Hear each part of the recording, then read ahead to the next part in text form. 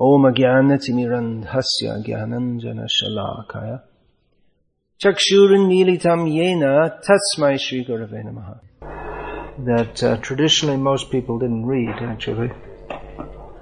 The Brahmins especially would read texts to others and they would explain it to them. So far I read through, I read through 17 of the 64.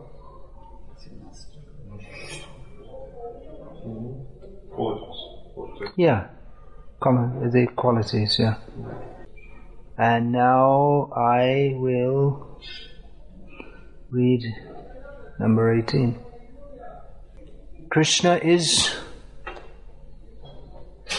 sober. Sober means in this case grieve. Oh no, sorry, I'm looking at the wrong thing. I'm sorry.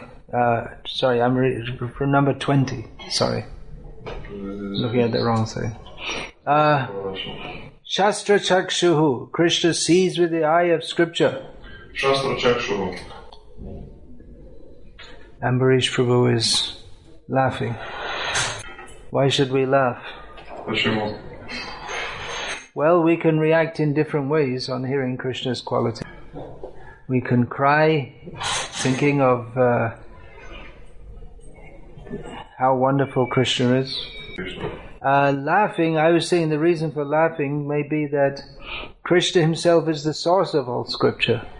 Krishna is guiding everyone how to act through scripture. So his seeing through the eye of scripture is different to everyone else's seeing through the eye of scripture.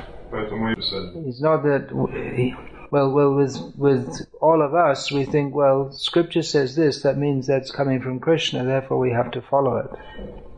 But rather, whatever Krishna wants to do, that is scriptural injunction. It is impossible for Krishna to do anything wrong. Of course, he does so many things wrong.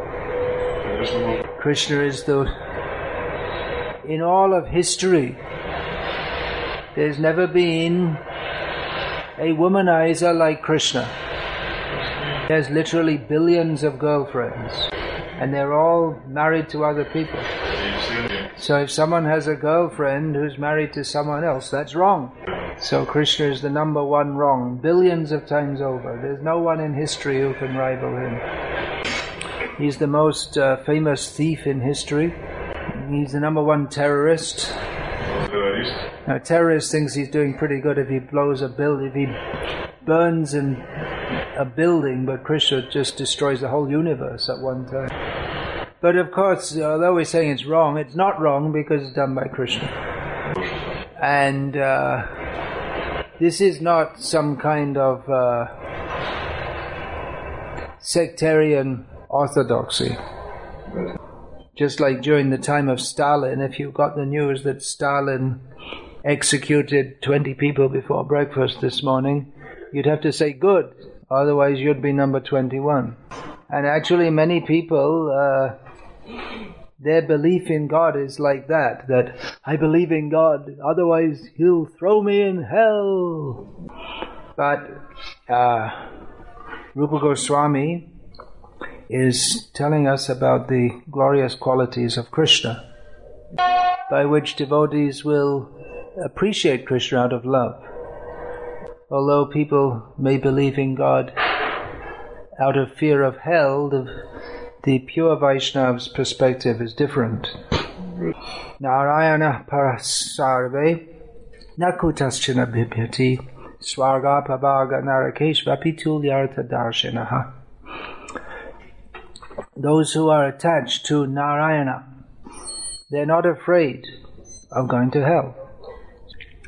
They see hell, heaven, and liberation as the same. They're only interested in serving Krishna in any situation. So here, Shastra Chakshuhu, one who sees through the eye of Scripture, is a person who performs his actions according to the rules of Scripture. So Krishna also does that. One reason is to set an example for others. So some of his behavior is for teaching the world. His daily activities, as seen by Narada Muni, they are for teaching the world how to behave as an ideal ruler, husband, father, etc. And his activities which appear to be not according to Scripture, such as stealing, lying, cheating, womanizing, they're also according to Scripture actually. Because Krishna is the supreme, absolute, independent enjoyer. Therefore, Lokotaranam, what is that? Lokotaranam Chaitang Singha. His activities are always above those of ordinary people. So he acts as the supreme, absolute, independent enjoyer by doing things which for others are forbidden, and thus demonstrates his being the supreme, absolute, independent enjoyer. Everything Krishna does is for his enjoyment. He's the most indulgent, egoistic person that anyone could imagine. Of course, we can't imagine either. It's beyond imagination, Krishna's character. Egoistic people, with the exception of Krishna, are not nice. Someone who's always boasting and promoting themselves, who wants to be with such people? That's because self-promotion is not fitting for a tiny, insignificant jiva. But Krishna is not self-promoting. He doesn't have to be. He has a big fan club. And rather, Krishna is self-effacing.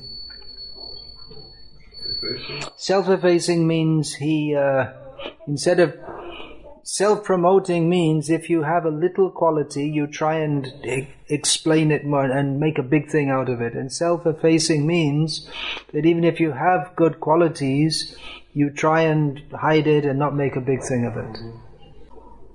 I remember once in Delhi, in our temple there was some woman from America there. I met her. I was giving a lecture and she came to meet me after the lecture. Means not a devotee. And she said something to praise me. I can't remember what it was. And I said something to deflect that. And she said appreciatively that, well, I noticed how in India everyone is, they don't like to take praise for themselves. So that's a fact. In 1966, I believe it was, Cassius Clay won the, or 64, won the, in the Tokyo Olympic Games, won the world heavyweight boxing, a gold medal. He won the gold medal, yeah. Cassius Clay from America. So he declared, I am the greatest.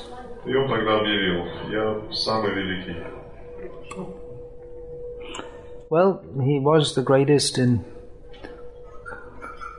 punching people in the face in a regulated manner. Means there are rules in boxing. Later he converted to Islam and became, you've maybe heard the name more, Muhammad Ali. He became the world boxing heavyweight champion. He went to Olympics, was amateur, and then he went professional. Those of you who are interested in watching people trying to smash the pulp out of each other, you've probably heard the name of Muhammad Ali. They heard of him? Anyone heard of him? He's well known, yeah. So anyway, after converting to Islam, he retracted his statement, I am the greatest. No, withdraw. He said, actually, I'm not the greatest. Allah is the greatest. So that is the fact. Krishna is the greatest. So when he plays his Leela, which he does all the time, he plays down his greatness. And sometimes he makes it clear. Especially when he speaks Bhagavad Gita. And he tells Arjuna that Vataf parataram nanyad kinchid asti Dhananjaya. Oh Dhananjaya, Arjuna, you are a great conqueror of wealth. You are a very great person, no doubt. But actually no one is equal to me. No one is greater than me. Not even slightly. So when Cassius Clay said, I am the greatest, that was only his egoism. We call that false egoism. When Krishna says, I am the greatest, that's egoism, but that's real egoism. Krishna's egoism means to say, I am the greatest. And for a conditioned soul, or for any soul, even a liberated soul, his proper egoism, not false egoism, is to say, I am very insignificant. Bhagavan, the Supreme Person, he is Vibhu Chaitanya, or the great, powerful consciousness. And the jivas, they are Anu Chaitanya, microscopic, also conscious but microscopic. Yeah, so that point in Indian culture, people tend to be self-effacing. It means even if a person is accomplished, he will say, it's only by the mercy of my Guru. For instance, that's a common, commonly one's success is ascribed to one's guru or gurus or superiors in general. So Krishna sees through the eye of scripture, but still he sees somewhat differently to everyone else. He is the object of scripture. So Krishna seeing through the eye of scripture is like looking in a mirror. By looking through the eye of scripture, we should see only Krishna. So Krishna does the same. He sees himself. Now, there's a verse quoted here in this regard. The eyes of scripture belong to Krishna, the enemy of Kamsa.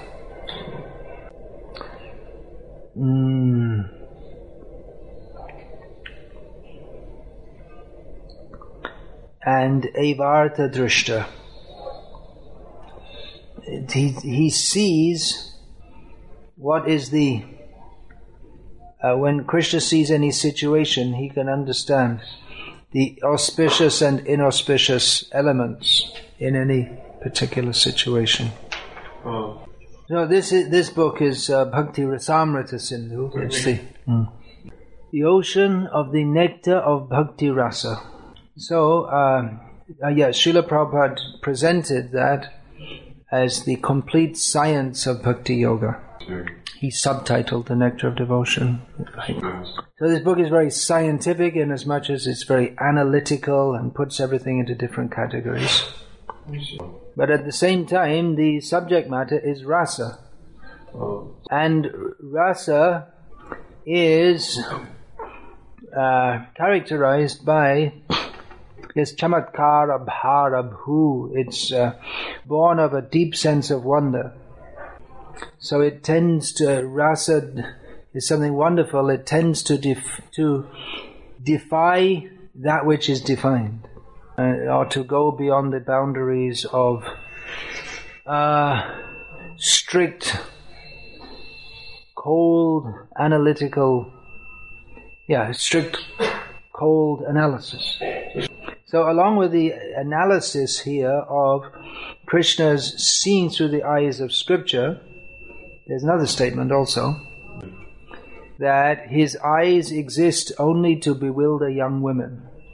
So someone is looking at Krishna's eyes and thinking that, Krishna is seeing everything through scripture and philosophizing about him in this way. But the beautiful young women of Vrindavan, they don't get that far in thinking. Because they simply see his eyes and then they become bewildered by the beauty of Krishna's eyes. And not only the young women of Vrindavan, the young women of Mathura and Dwaraka and Kundina and everywhere. Alright, the next quality, number 21. Shuchihi. Purity. There's a well-known verse in this regard.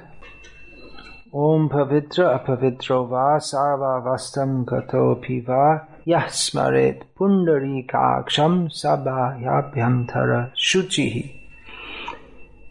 That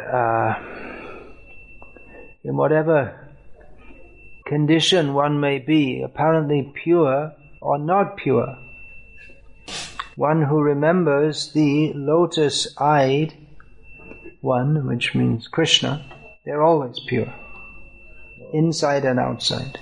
There are two kinds of purity, external and internal. External purity is had by bathing in particular and donning fresh cloth. That's called ritually pure.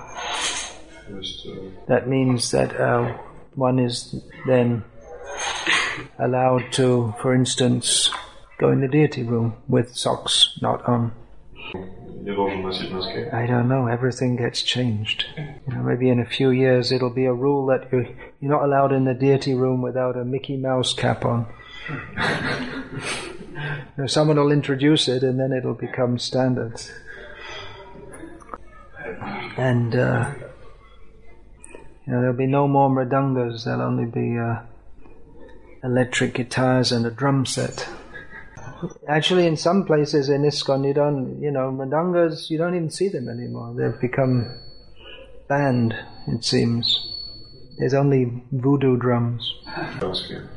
Anyway, Krishna is pure, and here it's mentioned there, I said there's external purity, and internal purity is by remembering Krishna. Internal purity means to be free from lust, greed, anger, and the rest. So here in this verse, it's mentioned that there are two types of purity. There's a different two kinds of purity. One kind of purity means that one is personally without any faults. And another kind of purity is so pure that destroys the impurity and sins of others. Just like Ganga. She's called Patita Pavani. She purifies the fallen. And of course Krishna himself is well known as Patita Pavana. Means he who purifies the fallen. There's a verse from Padma Purana describing purification of sin. That's called Pavana, in which Vidur is instructing Dhritarashtra. He tells Dhritarashtra that with your intellect purified by faith and sincerity, worship Krishna intently. Intently means it's almost the same as intensely. Yeah. Intently means with firm purpose. It's similar to intensely. Krishna is described in this verse as Uttama Shloka Moli, the topmost of those who are described in the best verses. As described in this verse, Krishna is an ocean of good qualities, which gives a clue as to how he purifies others. His glory destroys all darkness, and he purifies those who purify others. If we come in the presence of a great devotee, we feel purified. We might have that experience. People have different experiences when they go in the presence of great devotees.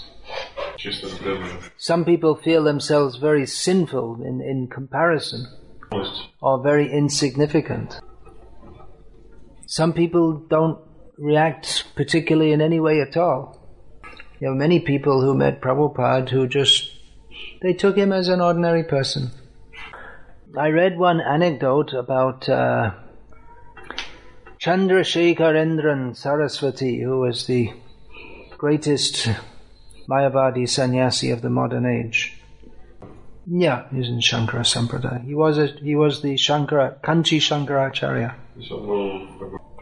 I say he's the greatest in as much as by his saintly qualities, actually. He was not that we are promoting Mayavad here, but it seems that anyway he was a closet Vaishnava, or a closet Vaishnava means he was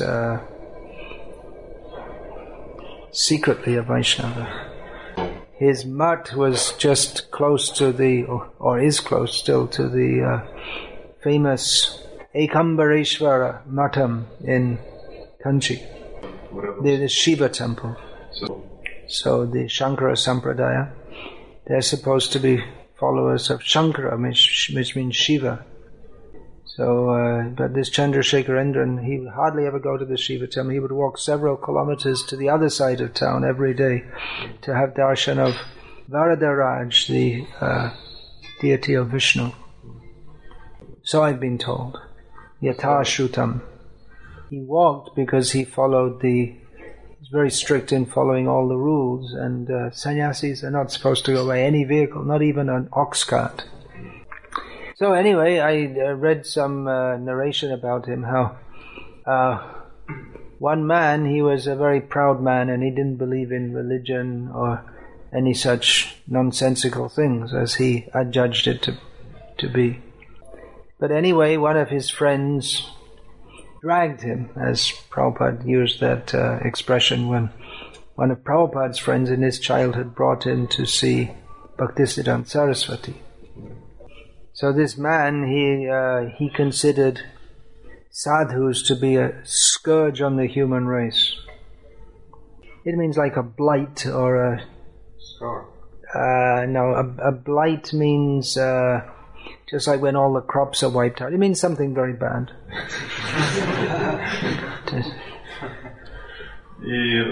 Yeah, I'll look it up to get it. Yeah, it's a source of widespread devastation. It's like something very bad for the whole of human society. Just like there's in 1618 there was a book published called The Scourge of Drunkenness. So anyway, this man, he decided that anyway, this friend brought me to be this sadhu, but I'll make sure he doesn't bring me to see any more sadhus, because I'm going to be rude to this guy. This useless fellow just sitting inside a building doing nothing, talking, reciting all this mumbo jumbo, which they call scripture. I'll give him a piece of my mind. So this proud man was waiting, and then the Chandrasekharendran entered the room. So this Chandrasekharendran was quite short, and he would dress hardly any clothes. I mean, in South India, but just a short cloth, and then. So this man opened his mouth to insult the Swami, and all of a sudden he found himself at his feet, crying and crying and crying. He hadn't planned for that. But when that man's own huge pride came in contact with the saintly qualities of the sadhu, then the proud man was overwhelmed and realized his actually very bad position. So like that, the saintly people, they purify others by various means. The Santa evasya chindanti manovya sangam uktibihi. This one means they do is so, or prominent means described in Srimad Bhagavatam by Lord Krishna, is by cutting to pieces with their words, all the attachments of the mind. Generally people think that sadhu is someone who smiles like some kind of, what's that called, those laughing Buddha? You know that laughing Buddha? You don't know that? From China. They have they have in houses, they have the fat Buddha laughing like this. Smiling Buddha, is that what you call it? No, okay. People think that the main job of a sadhu is to smile. According to Krishna in Bhagavad Gita and Srimad Bhagavatam, he doesn't mention smiling, but he does mention cutting to pieces by his speaking all the attachments, mental attachments. So anyway, the saintly people purify others. Where did they get the power to do so? From Krishna. All power comes from Krishna. Ganga purifies others because she comes from the lotus feet of Lord Vishnu. It's because of the connection with Krishna that anything is able to purify anything else. An example of Krishna's purifying ability is that simply by namabhas, or a semblance of the pure chanting of the holy name, if that just appears in the heart, it destroys the greatest accumulation of sins. You can have committed millions of the worst sins, but by namabhas, which means not even the fully pure chanting of the holy names, just that destroys all sins, just as light prior to the rising of the sun destroys all darkness. Just like early in the morning at this time of year, it's actually quite early, well before Mangalarti, it starts to get light. And it's light enough so that you can see everything clearly. But it's still before sunrise. Because before sunrise, according to our scientists, it's according to the refraction of light that we get the light of the sun before the sun has actually risen above the horizon. So in this way, in the same way, before the pure manifestation of the holy name has fully risen in the heart, simply by namabhas, all sins can be destroyed. One devotee told me yesterday that famous Russian astrologer had told him what he was in his previous life. And he told him that the astrologer told him that he'd been the head of a mutt. Wow. And these astrologers, I never heard them ever tell anyone that, well, in your previous life you were a simple housewife or a farmer. You're always a king or a great sannyasi or something like that. So everyone who goes to astrologer must have been some kind of famous person in their last life. I don't believe it. And according to the astrologer, due to the misuse of his position, that devotee was now suffering. So my response is that I don't have faith in many astrologers, especially not Russian astrologers. Homemade, self-made astrologer. Read a book on astrology and then open up the business.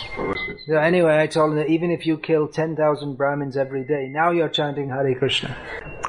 Which is, the import of that statement is upheld by what we just read now.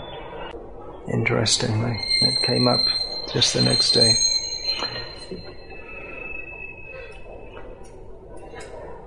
Another verse from Padma Purana in this regard: even chanting purely or impurely one name of the Lord completely, entering the ear and penetrating the mind, will certainly deliver a person. Then there's another verse describing Krishna's faultlessness, another aspect of purity. It's a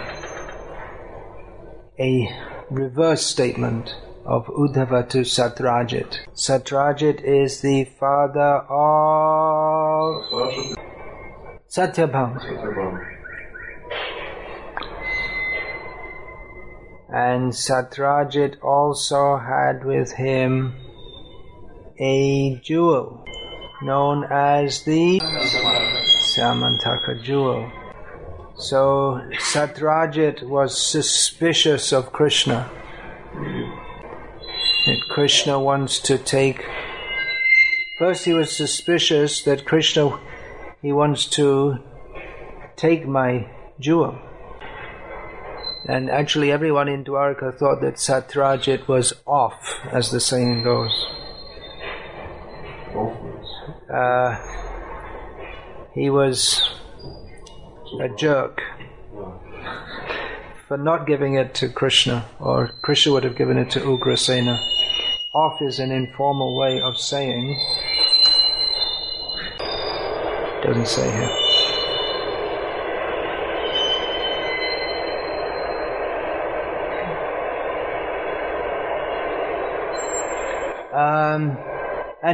Then after Prasena, the brother of Satyajit, was killed, and the Samantaka jewel taken from Prasena, then Satyajit spread a rumor in Dwarka that it was all Krishna's doing. But as Uddhava told Satyajit, Krishna is faultless. And Krishna, he's not going to murder someone to take something. Actually, Krishna had taken that jewel by killing a demon in Vrindavan. Which demon was that? Shankachura. What does Shankachura mean? Shanka means? Conch. How do you say that in Russian? And Chura means?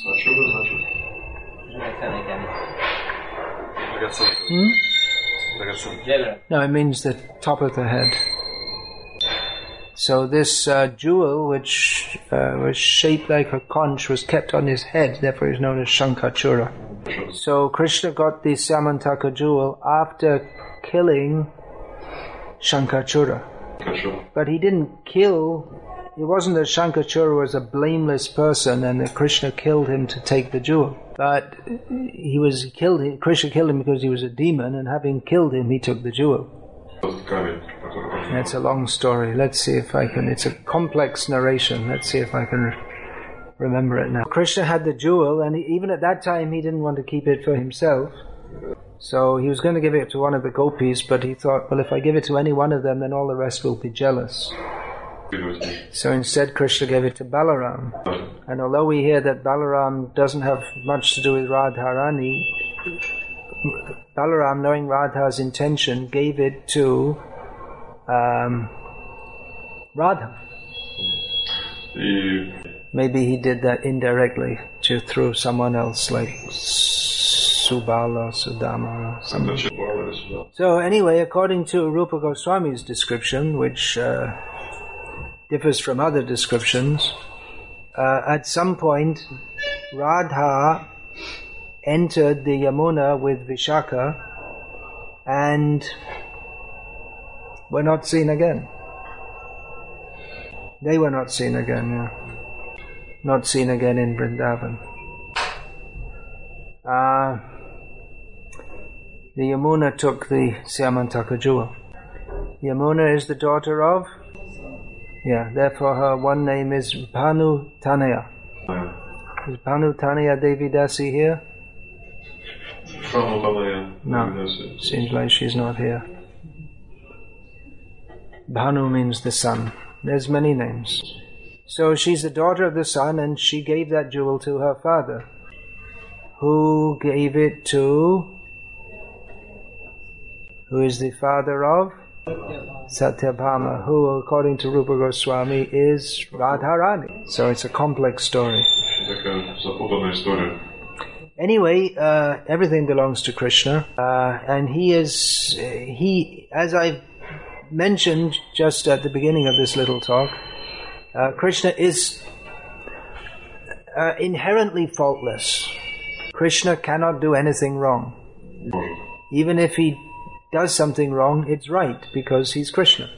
Jare joiche nachai tare toiche kare nritya. Everything. He's the puppeteer, and everyone dances according to his pulling the strings. So everything Krishna does is right, and what is right and what is wrong means right is acting in accord with Krishna and wrong is not acting in accord with Krishna. So if Krishna wants someone to tell a lie, then by not telling that lie, that person becomes wrong. This is absolute morality. Krishna is faultless. Hare Krishna. Hare Krishna. I'll stop there for now. And I guess we can continue some other time.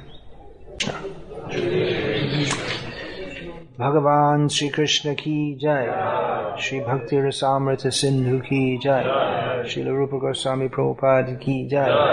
Srila Prabhupada ki jai. Hare Krishna. Hare Krishna.